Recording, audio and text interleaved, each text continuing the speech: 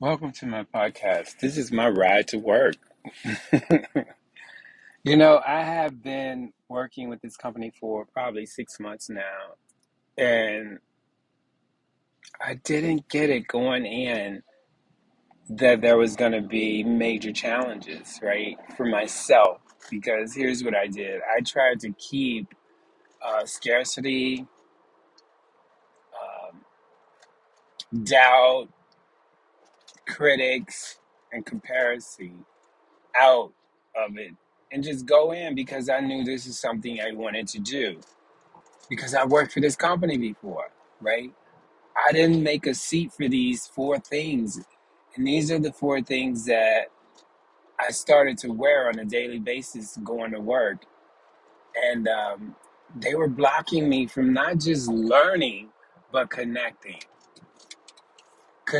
with people, customers, um, the work that I'm doing, my learning experience. And something happened all the time. There was always someone showing up with something. And I have those glimpses of moments where I'll step out and be brave and want to do that and move forward and take on the challenge. Those moments was really the moments when I was just um, kicking into survival mode. And I say that because I think about my life over the past 30 years and working with people and being in the business is that I will always kick into survival mode. And when I am in survival mode, I don't want to experience my experience. I don't want that experience of being, hey, I'm powerless. There's scarcity in the room, comparison, doubt, shame. So when I kick into survivor mode, I no longer make space for that stuff. And I am scrambling to pull it together. Emotionally, I'm unbalanced. Mentally, I'm sick. Physically, I'm sick, right? And I am constantly struggling to get some sleep, struggling to build relationship. And I'm stuck in this fixed mindset. And that's how it was for me for a long time before I started anything. I think this started when I was probably 7, when I had to kick in my survivor skills or kick into survivor mode. And I thought that being in survivor mode for me was something that was taking care of me and benefit. Don't get me wrong. It saved me from the abuse. It saved me from being taken advantage of in the street. It saved me from when I slept on the back porch or slept in the cars or walked the street at night when I had nowhere to go or when my family would put me out, or someone was beating me. Like, yeah, it saved me then. And it worked for a long time. And that's when I really needed it.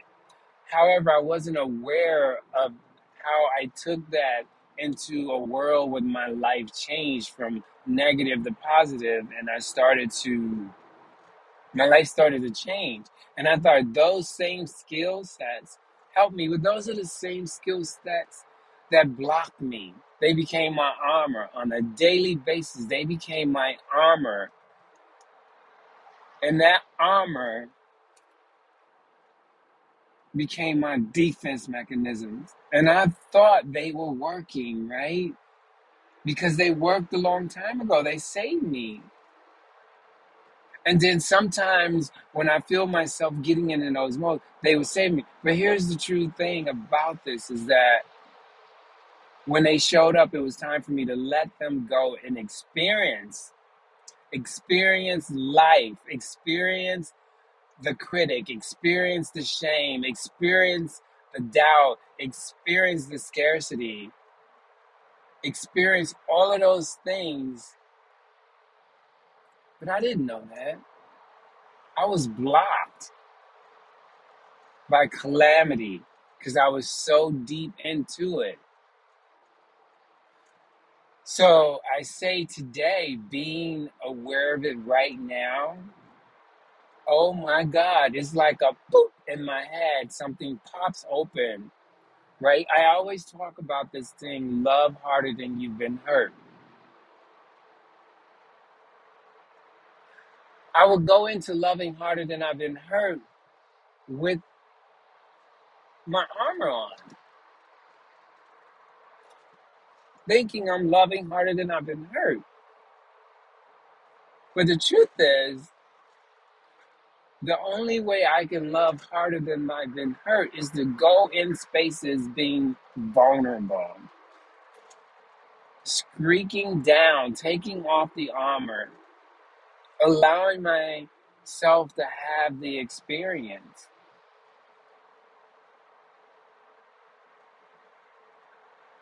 allowing myself to have the experience. And that's taking off that armor, right? That's walking into like land of emptiness and allowing stuff to happen. And as I think about the many, many years of me like dancing, when I started dancing, I kept all critics out. I didn't want them in there. I didn't know that that was my opportunity to be vulnerable, connect, develop, grow, learn, expand. I've even touched on it in the past few years. I've been painting and keeping my critics out, keeping them away, hiding my work. Oh, I'll put a little bit out. Just show them a little bit. No, show them all of who you are. Be vulnerable. Allow them and give them a front row seat. And I'm talking about the scarcity, the critics. I'm talking about the doubt, the shame. Because when I am vulnerable, I am at my best self. And I thought I wasn't. I thought being vulnerable was being weak. You get it? I thought being vulnerable was being weak. Now, today, I go back to where I'm at with work and I think about it and I'm like, I need to be vulnerable. I need to invite all of my critics in. I'm new at this job. I need to invite all of my shame in because I've done this job before and I don't remember. I need to invite in all of my scarcity because I have some fears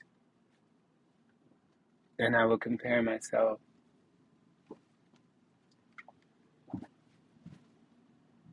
That's how I have to come in here. However, I won't go in looking, right,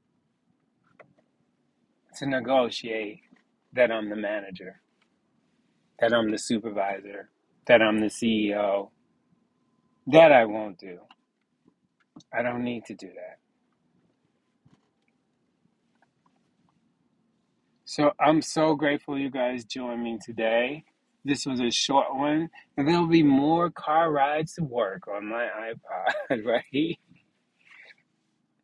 I hope I said something that that you can hear today. I'll see you all tomorrow. Thank you for joining my car ride to work.